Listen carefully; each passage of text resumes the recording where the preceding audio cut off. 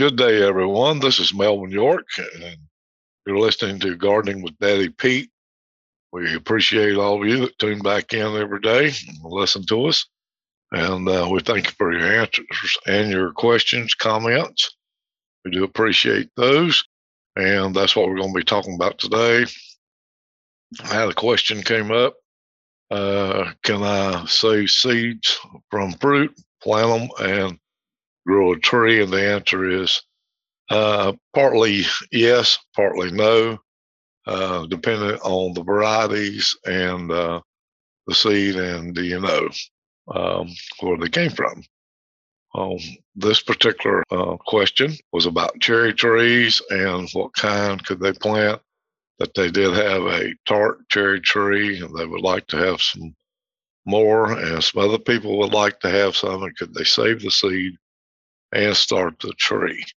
Now, that is a tart cherry tree, and the way that my information was given, it has been around a while. 9 times out of 10, in this area, most of your tart cherry trees that you find on farms or small homesteads is going to be your Montmorency. Montmorency, they're a tart cherry. They bloom in the spring. They do real well.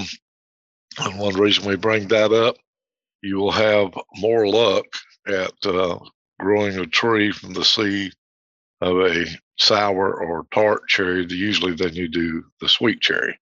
Sweet cherries have been somewhat are hybrids. Some are not pure to stock like the Montmorency is, and that is a good cherry. Actually, it's not super sweet, but it's a good all-around canning, preserves, juice, making pies, cooking with. It's a great cherry for that.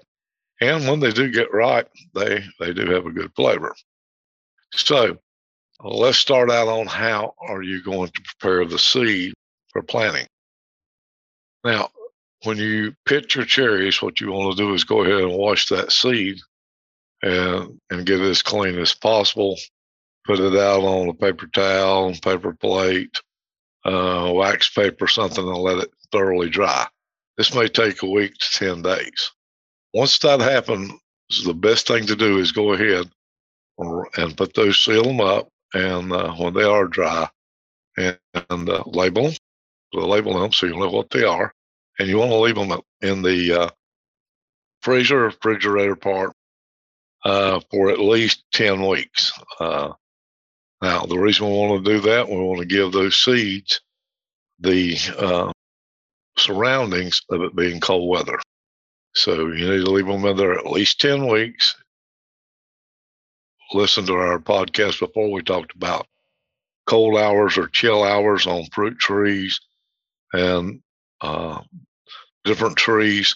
Well, the cherry usually takes 900 hours of chill hours, which is not out of the ordinary for us. Chill hours are the beginning, if you remember, from 35 degrees until about 50 degrees. And I think that's right. My degrees may be off just a hair there, maybe 32 actually on it to around 50. But it's going to need that many hours so that it can set dormancy and then be ready to sprout again when all the conditions are right of the warmth and the moisture. Now, if you're planning on doing that and you've saved the seeds, or you know somebody that's got those seeds, go ahead, put them in there, do that 10 weeks. It's just like right now, if you had those, you could actually pull those out, and probably somewhere around before Christmas, you could go ahead and start those seeds, bring them out, and put them in some warm containers, and just keep them moist, not soaking wet, and keep them in the house and give it a chance to sprout. Now, most times, if you've taken them out of the refrigerator and put them in a warm house, and you have planted them that way, you are looking at somewhere around 30 days, and you should see a sprout 30 to 45 days. If you've taken them not out of the freezer, if you've just stored them and you're planting them outside, after the frost hits, or maybe before, or even if you plant them earlier. You're looking at anywhere from 90 to 120 days for those seeds to germinate. So the best is to go ahead and do those seeds and get them started in a pot or whatever that you have to keep inside. Now, we've had a couple questions too. Montmorency is a tart cherry, and the person that asked me the question was, do I need two of these trees to pollinate with? Just so happens that this type of cherry, it does not need a pollination partner. But here's the thing. If you have two trees, you'll find out that your harvest and your fruit will be larger. So I would suggest that you have at least two trees. But it is a self-fertile tree. You will still have some fruit. And here is what, when I started doing just a little bit of a little bit more searching on these trees, and I found this to be something very interesting. Even if you take those plants that comes off good, actually within 3 to 5 years, that tree will start bearing fruit. So from the time you do that, you're looking at 3 to 5 years, and that tree's going to start putting on fruit. So that's pretty neat, and that's pretty quick. You're not going to find that in an apple tree, and there are some apples that can be pollinated. I know everybody's tried the Saban orange seed. We've grown the orange trees in our house, or grapefruit or lemons.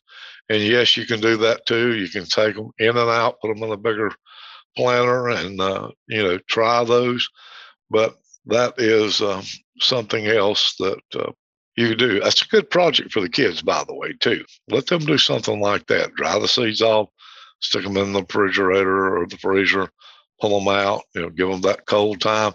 Again, you won't need that with the citrus like you will the cherry. Couple weeks and they'll be ready to roll on those. They're usually when anywhere from 0 to 200 cold hours on most of your citrus.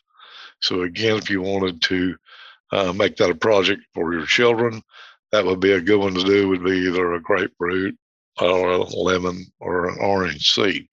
Now, juice oranges do produce a plant that you can actually get oranges off of.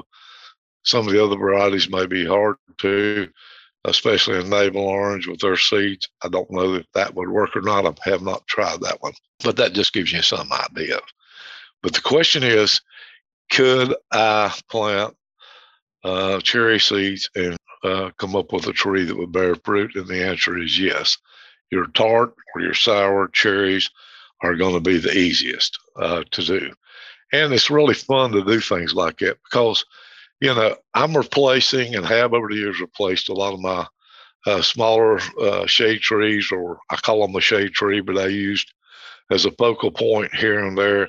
But I'm replacing them with, apple trees, with cherry trees, with plum trees, peach trees, pear trees, even areas with low growing shrubs, since they are so beautiful in the fall.